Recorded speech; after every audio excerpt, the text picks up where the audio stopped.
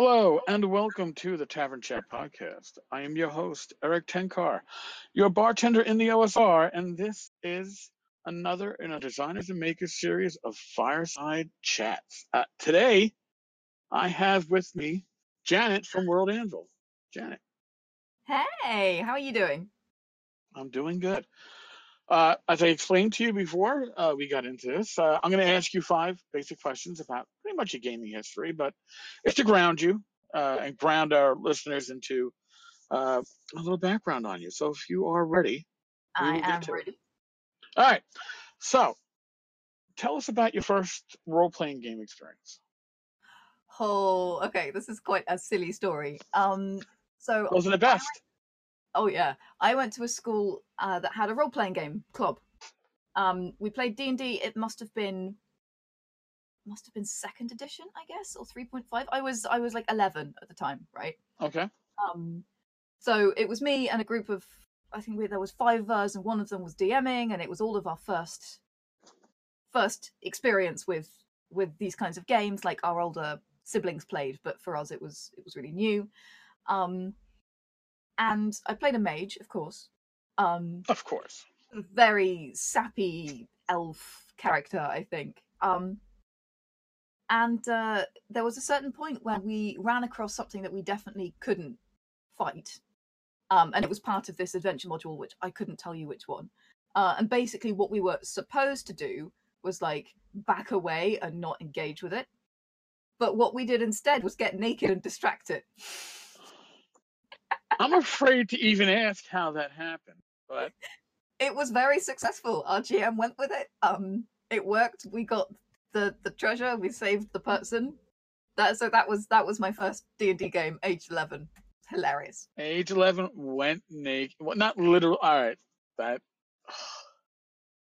As players, we were wearing clothes. As characters, we were naked. Right. Okay. Whatever works. Now your DM, I give them a lot of credit for going along with that. And at age 11, deciding that going naked would be a distraction. We were very distracting. Apparently so. So what is your go-to RPG system these days? Right now, it's 5e because I'm doing a couple of campaigns in 5e. I like Alternity very much. I really enjoyed that. As a system, I played a sci-fi campaign in it. It was perfect for that. Okay. I was a fan of Pathfinder. Bit worried about Pathfinder 2. Pathfinder 1 I enjoyed, but what I really liked about that was the premise of Pathfinders themselves. So it was a lot about the world. I wasn't particularly tied to the system. Right. But in general, I'm very sort of narrative based when I play. So I don't mind so much about the system as long as I can tell a damn good story and live a damn good story. The system I don't really mind as long as it sort of makes sense to me. Fair enough. All right, so I got another question for you. Now you came in. How many years ago did you come into gaming? Well, again, like I started playing when I was 11, and so that's 20 years. Holy crap, that's 20 years ago. Holy crap. Nice. So I'm like 31 now. And then I didn't play for ages. And then when I met Dimitri, who is now my husband and sitting very silently next to me, he may or may not speak during this. We will find out. Hello. There we go. There we go. The man husband. So when I met Dimitri and he started telling me that he played D&D, I was, I knew how much fun it was. I was really excited, and we started playing campaigns again. But that was 7 years ago now. So that was when I got back into it, and since then I've been playing off and on. I've done a bunch of campaigns. Would never leave it again. God bless. I understand that very well. All right. So you came in 20 years ago. So you came in, 2E had just wrapped up. 3rd edition had just kicked off a few years prior, if I remember right. Because that's when I took my leave of gaming for a while because of work issues. Sure. But, so you never, did you ever play basic D&D? No, I Where, don't think so. all right. Well, basic D&D, uh, obviously a lot less classes than Third Edition or Pathfinder, but your non-human races were a class unto themselves. So every elf was an elf class. They weren't a fighter, a cleric, or a magic user, or a thief. They were pretty much like a fighter magic user combination. Dwarves were all fighters. When you play in your games as a player, how deep an option do you want? Do you want a multitude of classes, or do you prefer something like the traditional tropes or an iconic elf or fighter or whatever? I'm a big believer in mixing things up. So Dimitri is very often my game master, and one of the things he hates most is when I start talking about character concepts, and I'm like, I'm going to be an orc bard, and he's like, no. I'm going to be a halfling barbarian, no. Um, so we go through this for a while, and finally I come up with a concept that is wacky enough that I am happy, but is normal enough that Dimitri is happy, and then we can play. And this usually takes about 2 weeks of me going through all of the ridiculous things. Like, I'm gonna play, I don't know, like a water elemental that's afraid of water or something, and Dimitri says no. I'm one of those players. I'm very well behaved once I'm at the table, but I go a little crazy in concept. So I'd rather stay away from the archetypes just because I feel like they've been done so much that I want to explore something new. So that's usually my approach. Is like, what angle can I use? Like, how can I make this something that is unique to me and is going to be an interesting game for me? Fair enough. That makes a lot of sense. And God bless your husband for being able to make those compromises in the end. He's a I'm patient gonna. man. He has to be. All right. Next question, and it's certainly gaming related. Uh, the whole idea of save or die, where a single saving throw can mean your character's life or death, regardless of hit points or level. Some people love it, some people despise it. Where do you stand on it? I think it depends on the kind of campaign you're playing, and it depends how invested you are in the campaign. Like, nobody minds losing a first level character that they've not really bonded with yet. In fact, it happens. I was playing a game with Guy Sklanders, who is the face of How to Be a Great GM. He's one of our affiliates, and he's awesome. Um, and we were playing, and right at the end of the one shot campaign, my character died, and I was sad. But you know what? It happens. It's okay. I made the character 2 minutes before the game. And even though we'd grown close, I was okay with it. If that had been a 12th level character, I would have lost my shit. So I think it depends a lot on, and maybe that's what your GM wants. Like, maybe that's the experience he's trying to give to you. But I think it depends so much on where you are within the campaign and these kinds of things as to whether it's a good idea or not. And also how far the campaign still has to go, because you don't want to stop a story in the middle, and what the GM's plan is then. So if the character dies, if you get a TPK because you missed the saving throw or whatever it is, then what is the story stopped? What happens? Does evil triumph over good? Because to me, that's not a good story. So these are the considerations. So if the DM has a plan, I think it can be really effective. So if, for example, if the DM sees you playing multiple characters, some of whom die, but eventually you reach the objective, whatever that objective is, fantastic. Great plot device. If it's just you're dead and then it's anticlimactic and you're like, all right, I guess we'll start again then, shall we? If you haven't realized it already, Janet is very loose when it comes to rules and very adamant when it comes to story. Yeah. And that's something that defines her. She plays every system depending on what will add to her personal, essentially, collection of weirdness of characters and beauty of stories. Yeah, I'm a writer in my spare time. So for me, it's all about the story, not just the character that I'm playing and their role within the story, but the story as a living thing from by itself. So that's how I make my decisions about the campaign that I'm playing. And I realize as I'm saying that I sound like a complete nutcase, but Probably she is, but it's a different story. But that's one of the more detailed answers I've gotten to that. People often go on the emotional level of it, and like you said, if it's a one shot, if it's a short campaign, if it's at a convention, it's one thing. If it's a campaign you expect to be running for years, character death is certainly rough, especially when you don't have much of a control over it.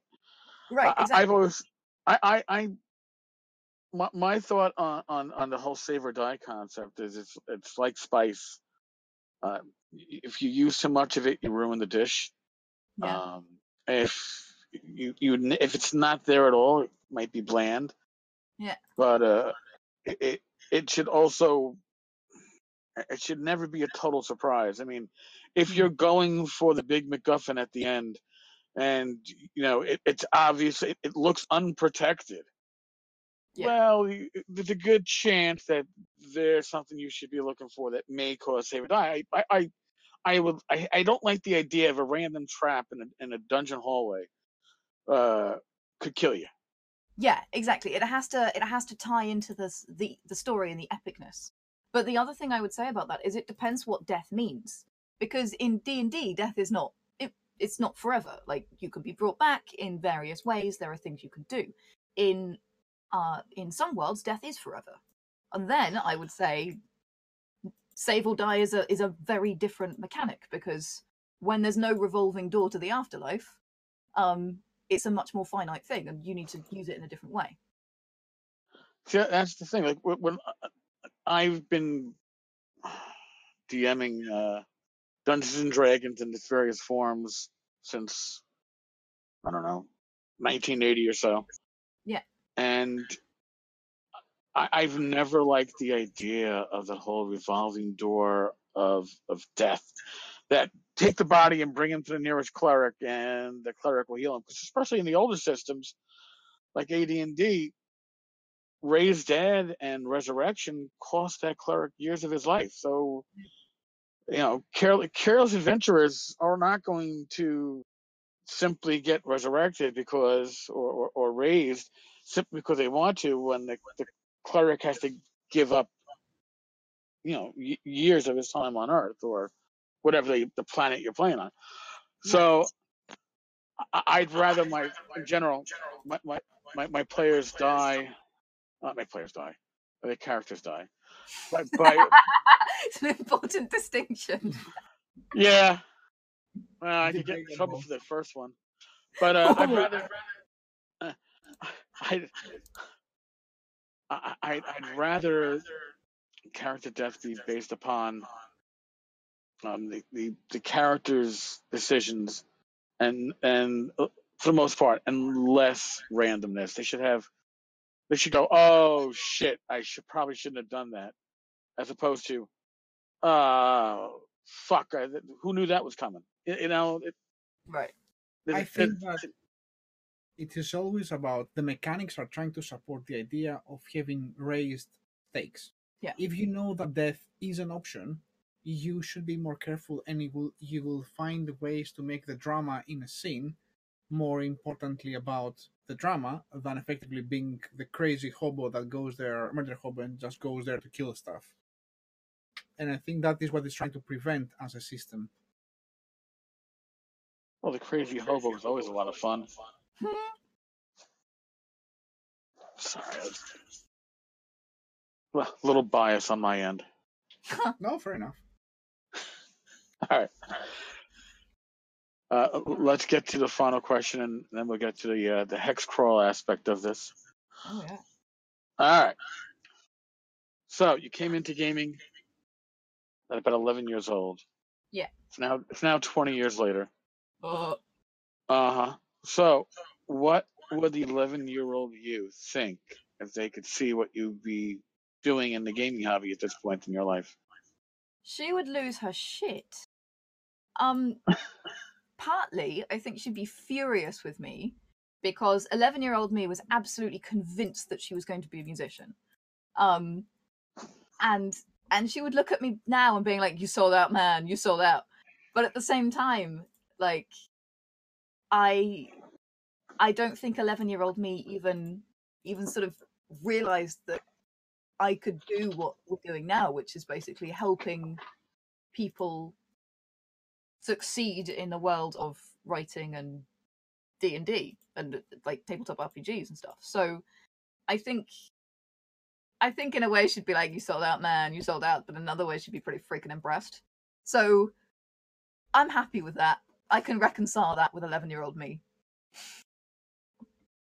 Nice. All right. Well, that leads us to our next part of this conversation. Then, exactly, explain to the audience exactly what it is that you are doing in the hobby these days, because I find it very interesting. You mean with World Anvil? Of course. Yeah. So I don't know do you know the backstory of World Anvil? I do not know the backstory of World Anvil.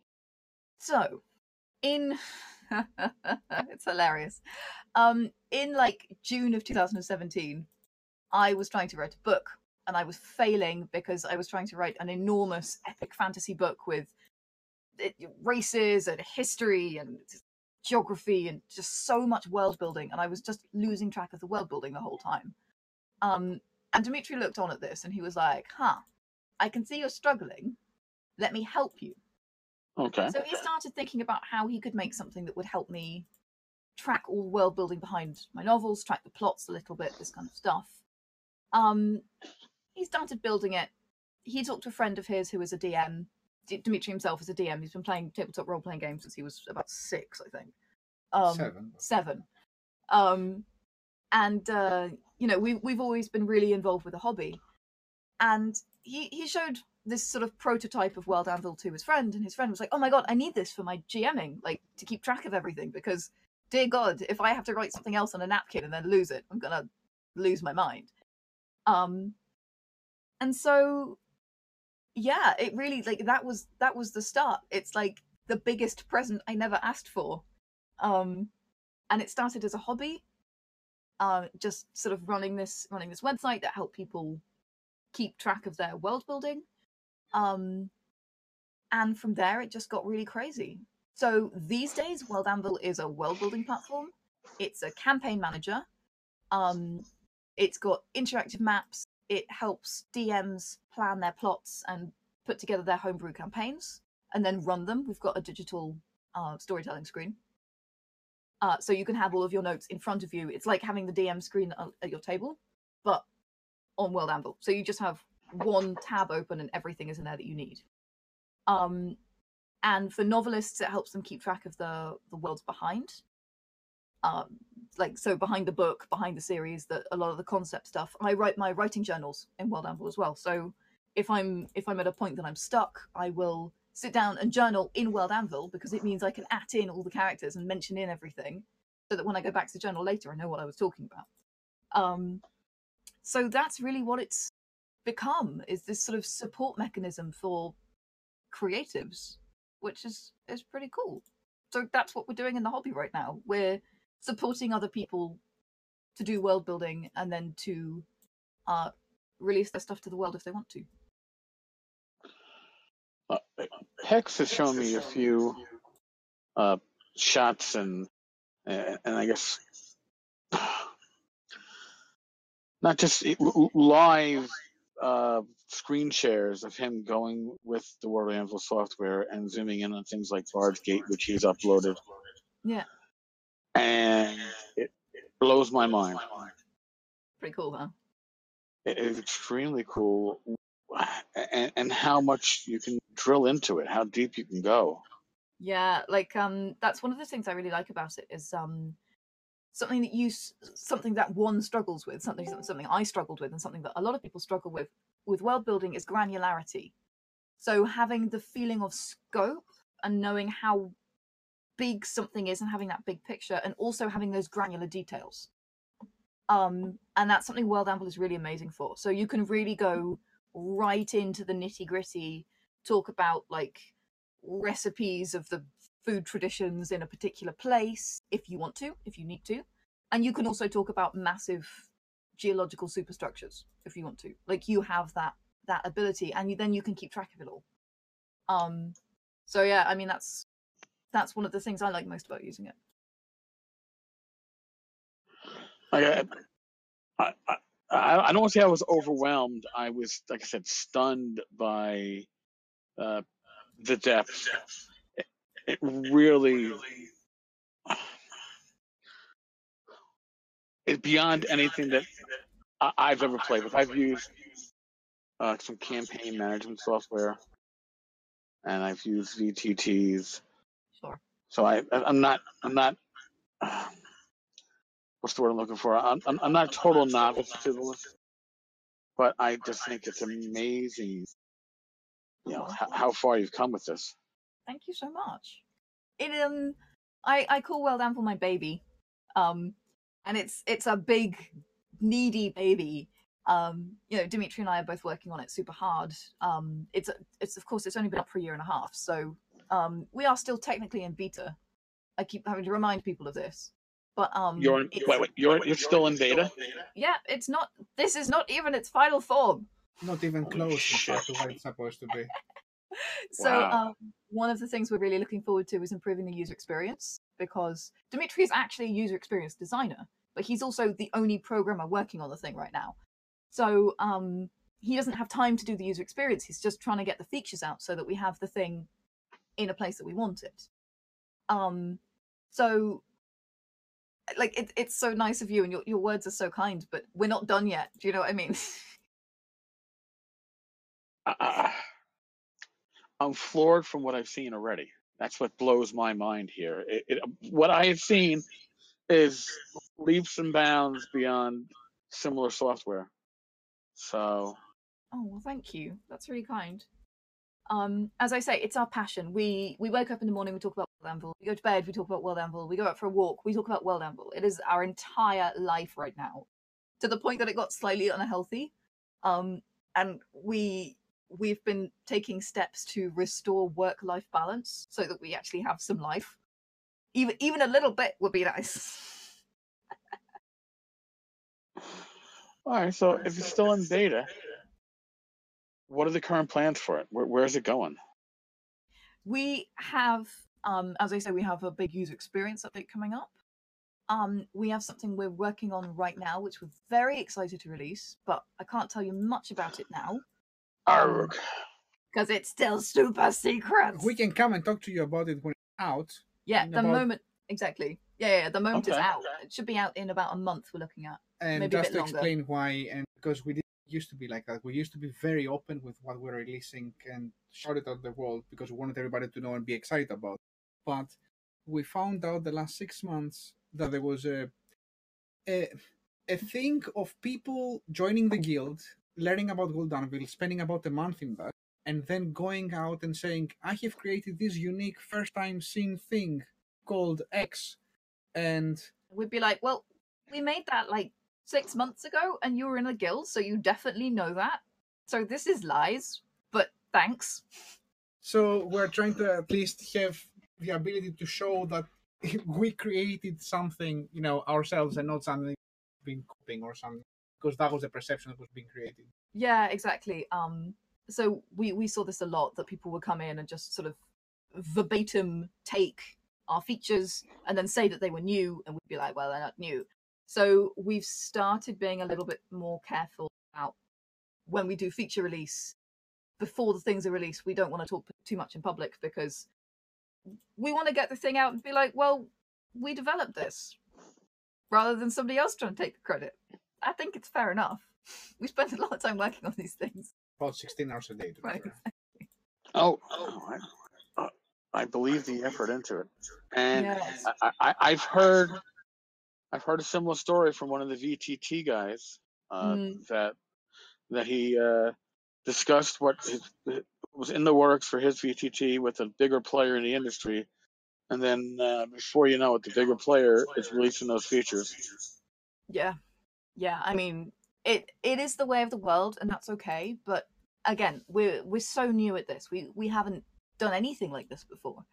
So there's been a learning curve, and that's one of the things that we learned along the way is, some cards keep close to your chest, not in a malicious way, but just to make sure that you get the credit for the things that you do when they come out, basically. Apart from that, we are going to have a calendars update. It has been much requested. Dimitri's still racking his brain on exactly what that's going to look like, because the thing with calendars is that everyone has their own unique idea of what they are and what they should do, and everyone thinks that their idea is the only idea, and they don't see anyone else's ideas, if you see what I mean. So everyone's like, this is what calendars should be, and then you get like 5 different answers. So we're still having to think about what we want it to do and how we're going to implement it, but it's gonna complement the timeline system that we already have, and basically increase usability on that front. We also have an RPG update coming out. We have a writers update coming out, which I am super excited about. And I'm trying to think what else is in the roadmap for the year. Oh, many.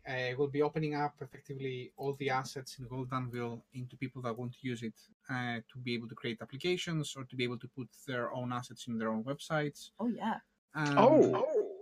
Yeah, because as I said, it's not we're not trying to keep people in Gold Anvil. We're trying to create a tool set for people to use and to make their games and their systems better. So creating an API for people to be able to use what they are doing in Gold Anvil inside and out of it, that is something very important for us. Yeah, absolutely. We have a lot of updates that come soon not soon, but soonish, when it comes to the way that people are able to create their own homebrew systems, which also is a very important one. We've done the very first steps a month ago with allowing people to have a lot of, essentially the ability to create their own character sheet templates and then build from them whatever they want as well to have in their systems. And finally, I think that one of the biggest things that will be coming in Gold Anvil in the near future is the ability for storytellers to create effectively a better organization on their system and to have even more power in terms of creating content for their players and displaying it to them. Wow. That is a large amount of content coming up. And it's not even revealing the content you can't talk to me about. No, the very big one is not actually revealed, and that's the very, very big one. The other thing that a lot of people ask us about is, are we going to have an app? And yes, there will be probably an app coming late 2019, early 2020. It's going to be a mobile application. It's going to be a light version, LITE, which means it's going to have some functionality, but obviously we don't want to break people's phones, so we don't want to put the whole of World Anvil on your phone. That would just be a disaster. So yeah, that's coming. Oh, and of course the Sage update, which we just released, which basically helps people monetize their work, monetize their world building. It gives all sorts of different ways to give privileged access to people who want to see your things. And you can then sell that access, not through World Anvil, but you can use that access with your own Patreon or with your own Kickstarter or with your own storefront. And actually, we have somebody doing a Kickstarter right now, Swordsfall. It's a project that started in World Anvil. We're super excited because it's like our little grandbaby. It started in World Anvil. It's come on, brain. It's an African-centric role-playing system, essentially. It's Afro-punk. Is that correct? Yeah, it's Afro-punk. And Matt Mercer shouted it out, and we all had like a massive squee because we're like, yay, one of our users is succeeding. Like, that's the kind of community we have. We're really lucky. Well, I just looked it up, and wow, $37,000 raised, 24 days to go. Yeah, they're 2,000% funded or something. They did really well. Yeah. And I expect this is the first of many Kickstarters to come out of World Anvil, because there are a lot of worlds who are at that point where they're ready to release, almost ready to release. Ethnos is another one, which is one of the internal worlds of World Anvil, but they're just about to do a Kickstarter, I think. I'm really excited to see that. So, well, let's not put words in their mouth. Yeah, I don't want to stress them out, right? I know it's their plan in the future. But yeah, I mean, like seeing members of our community using it as a professional tool to really succeed. I mean, as Frog God Games, in fact, as well. Yeah, exactly. Frog God Games as well is, as you know, is doing their latest Kickstarter release using World Anvil as well. We're just so freaking thrilled that we've found a way to help people release their content. Because you have to understand that this was never the plan. Like there was no idea when we started about a year and a half ago that this would.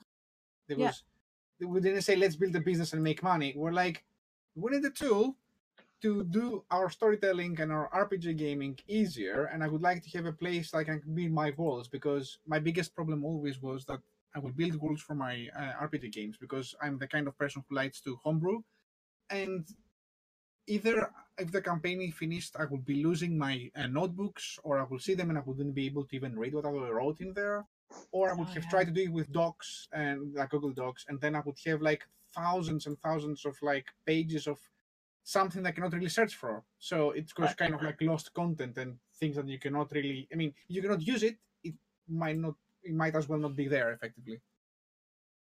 And that's what we try to tackle. And then it just happened that effectively we went from 1 user in October 2017 to 200,000 users last month. So yeah. Wow. Yeah, the growth has been real and startling, frankly. And what I love is that your initial vision didn't really bring you to that 200,000 mark. You know, that's what I find to be even more special. You know, the community made your growth. Yeah, no, absolutely. But we've always been super community focused. Like all of our development is based on what the community tells us. So it's all community driven. We run community competitions for the community, which are run by our community leaders. And yeah, I mean, that's always been our focus, because of course the thing that we wanted to do was to help people. So the community is an integral part of that. And they're just freaking amazing. Like the world building, the spirit of like camaraderie and the support is absolutely exceptional. We are so lucky. Well, that's awesome. Now, what would the pricing be on this for somebody if they wanted to join the World Anvil? Well, first of all, World Anvil is free. Well, if you want to keep your worlds public, it's completely free, and it will always be. Nice.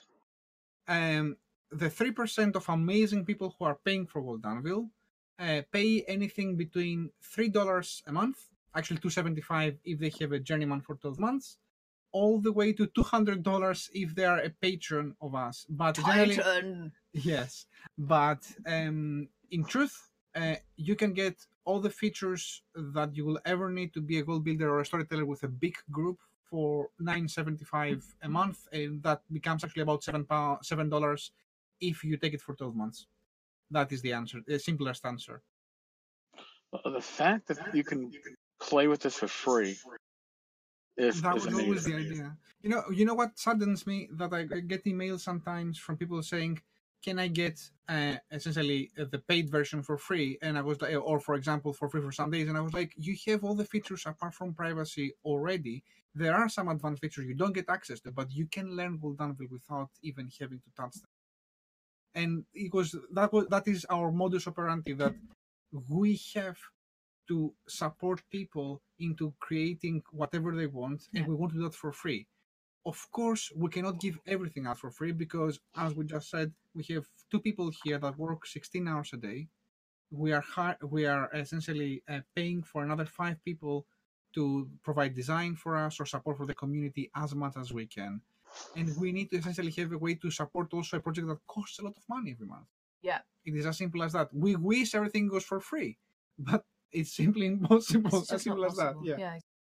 I mean, we just had to upgrade our storage again because you know what? We have 200,000 users, and even if they only put one image each, that's already an awful lot of space. Yep.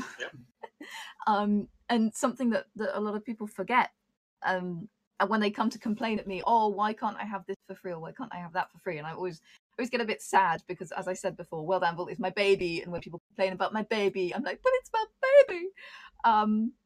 One of the things is they forget that we provide all of that support for free, all the tech support for free, all the space and storage of that is all for free. Yeah, so it's obviously a big project to offer for free, but we feel like we want to support the community. We want to support people who don't necessarily have the money to pay because they're students or because whatever. And the best way to do that is to provide the basis of the tool for free, and that's why we do that. But yeah, again, like if you want the privacy feature, which is the main one that people go for, it's like $2.75 a month or something. Yes, which is less than a coffee. Yeah, That's more than reasonable.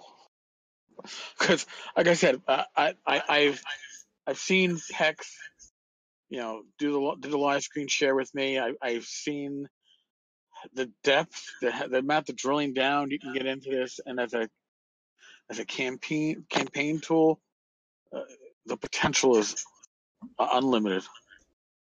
Yeah, I mean, definitely, if you're doing a homebrew, I think it's the right tool. You know, like if you're doing anything that you're creating yourself rather than just playing out of a book, it's the thing you need. I mean, that's always been my opinion. That's amazing. I mean, and that's just from my looking at it from the outside. Now you've convinced me I have to look at it from the inside. I got to start playing with it. You've converted me. It's like, there we go. That's the dream. I've been assimilated like the Borg in Star Trek. Wow. I'm sorry. It's not often that I get speechless, but to offer so much for, basically an unlimited amount of free-to-play time to learn the system, to learn how it all works, before you even have to invest any money as a user, is awesome. And I'm big on that. I'm an OSR gamer. I'm very big on having free options to get people into using certain rule sets, but at the same time having the ability to upgrade to a paid version, whether it's a full color or art-filled PDF as opposed to a stripped down PDF, or moving on to the printed version to use at your table. Free to try is, to me, always a huge selling point. Yeah, and again, like there are people who can't afford $2 a month. Like we have a bunch of students, we have some young people. I was written to the other day by a girl who's 11, who's just started writing a book, and she's writing it with her mother, and they're using World Anvil together. Awesome. And do you know what? If they want to do that with a freemium version, fantastic. That's awesome. That's fantastic. And if they want something more serious and more rigorous, then fine, they can pay $2. But yeah, like the fact that that little 11-year-old girl can start writing a book just using World Anvil for free, I think is super important. Well, that's great.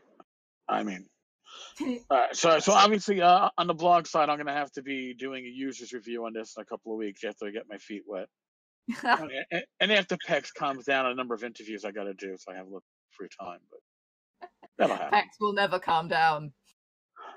PEX is awesome. I think the power behind the throne here at All Things Tavern. But so now, if your major update's coming out in about a month, obviously we're going to have you back. Oh, well, we'd be thrilled. Yeah, I love sitting by the fire and having a chat. So, yeah, absolutely. It's a very exciting one. Again, I can't tell you very much right now, but that's okay. That's okay. We have teased the audience, and that's awesome. So we've teased them now. Let's not make them mad. No. You wouldn't like them when they're angry. But in all seriousness, yes, we're going to have you back because uh, not even knowing what the update is, the fact that you have to keep it close to your chest right now or close to your vest in the next month or so, I'm expecting it's going to be a significant update. And I'd love to talk about it. I'd love to talk about World Anvil after I get a chance to play around with it a little bit, maybe plug in one of my homebrew maps that I've worked on. Oh yeah, absolutely. It's the maps actually is one of my favorite things because of the amount of interactive functionality you can have with them. And that's nice as a DM because you can like remember where everything is and this kind of stuff. But it's even better for your players because you can give them the map and be like, "Here you are, click around and explore. This is what you know." And it gives your players that, like, rather than presenting them with a block of text where they're like, too long, didn't read. You can just like give them the clicky aroundy map and they can click around and read snippets about the different locations, and it's a much more intuitive way of learning about a space as well. Oh, certainly. It combines the visual and the reading at one spot, as opposed to looking back and forth and trying to match them up between the two. Oh god, yeah, the page flipping. Oh yeah. Don't we all love that?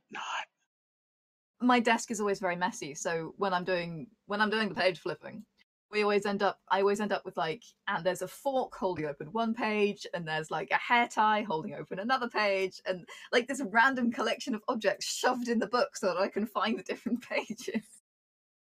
See, that wouldn't work with me. My cat would just rip them all out and play with it, especially if it's, hair ties and pencils or forks. Nothing survives her. She's on my desk right now on top of my blotter, so I can't make any notes while I'm talking. We have 3 cats, and anyone who's ever done a video call with us, a video meeting, whatever, anyone who's ever seen any of our live streams, know that they just come and go as they please, as cats do. They'll rocket onto the top of a chair. They'll knock something over in the background. They're absolutely hilarious. The worst, though, is when they're sitting in the middle of the floor, chewing something. You can't see what it is. Oh, God. Yeah. What are you eating?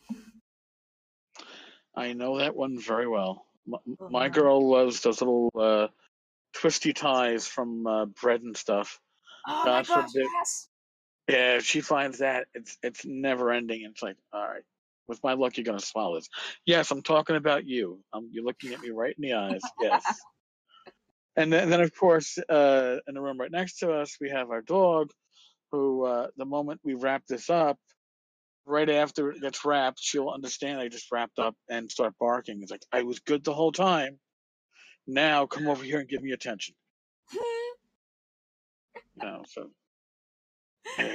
animals are, but the whole thing with my cat and video is a lot of my gaming is on VTTs, and my camera is on the desk, and she has a habit of walking by that camera and then like stopping with her ass like almost right up against the camera, but just far enough away that you can actually see that it's a cat ass, as opposed to it's actually been on a few YouTube videos too. God help us. I'm ready for my close-up. Meow. Yes, yeah. Well, Mr. DeVille, here's my cat ass. Yes. No. Oh, they are special creatures, aren't they? Oh, they certainly are. She's my girl. Nobody else can pick her up. That's one of the reasons I like having animals in RPG games as well. Actually, they always end up as everyone's favorite character. I don't know if you noticed that. Oh yeah, I've the ongoing joke at the North Texas RPG Con is Glenn Hallstrom always brings a dog into, Caves of the Unknown, and and every year, I think the dog was the only survivor one year, from what I heard. Total TPK, but the dog made it out alive. So, oh my god! Yeah. Well, you can't kill the puppy. We all know that. No, not even the game. You're better off killing orc babies than a puppy. Right, exactly. We ended up with a pet wild boar whose name was Pate, I think. Oh, nice. This thing came with us everywhere. Followed us into dungeons, just like came and hung out with us. It was everybody's favorite character, and one of the NPCs died, and we were sad. But like, if Pate had died, we'd have lost our shit. Yeah, because animals in game or in real life, they become your family. They become your kids. Yeah, absolutely. I mean, mind you, I had a stick called Mr. Sticky at one point. I'm afraid to even go deeper into that one. It was a quarterstaff. My character had a quarterstaff. Okay. She was very cautious, and she sort of poked everything before she engaged. It was sort of one of her personality quirks. And the day she lost that staff was a bad day, where the DM was like, "Yeah, it's gone. Sorry, I've taken that away from you now." You're gonna have like Mr. Stick number 2. Right. Yeah, it's not the same. The second. You'll never Junior. replace my quarterstaff. Oh, look, another tree limb. It's just not the same. Right, exactly. It's not Mr. Sticky. Anyway, yeah. The things our characters do, right? Yep. Wow. Well, I want to thank both of you taking time out of your day to drop in here for our little fireside chat. I really appreciate it. Oh, our pleasure. It's been nice. really fun. And that's the whole reason why we call them fireside chats. Interviews are just too formal. So somebody suggested fireside chat because, that way it's just you're hanging out. Yeah, less Demi's stress right. too. It's less intimidating as well. It is. It's like an interview. Oh my God, fireside chat. It's like going down to the pub. Pulling up a stool, sitting next to the fire, drinking your beer or your scotch, and yapping to friends. Yeah, absolutely. I joke with Dimitri a lot that I have to put on my human suit when I deal with humans because I'm quite zany. I'm very high energy. I'm a little bit weird, as you may or may not have known from this chat. And there's a lot of times when we have meetings where I feel like I have to be an adult human, and it's tough. But I have not felt like that this whole chat, so that's been great. I have left the human suit on the shelf. That's because I've never been an adult human. It kind of works out pretty well. I might have a kid that's 25, but trust me, I feel younger than him in a lot of ways. So, the best thing about retirement is that you can give up some of those responsibilities of being an adult human. I can imagine that. Yeah. So, well, again, thank you both. This has been really good. Oh, so now you do know that you have to reach out to Pex in a couple of weeks, and we got to work out a follow-up. Yeah, we will let Pex know when we're about to drop the secret project. I think everybody will know when we're about to. Everybody will know. Sounds like a plan. Well, again, thank you both. I've had a blast. To my audience that's listening, this has been great. We will find out more in about a month, give or take, about the big secret. On that note, I'm going to bid everybody adieu. As usual, God bless. Roll your dice well. And I will talk with you all tomorrow.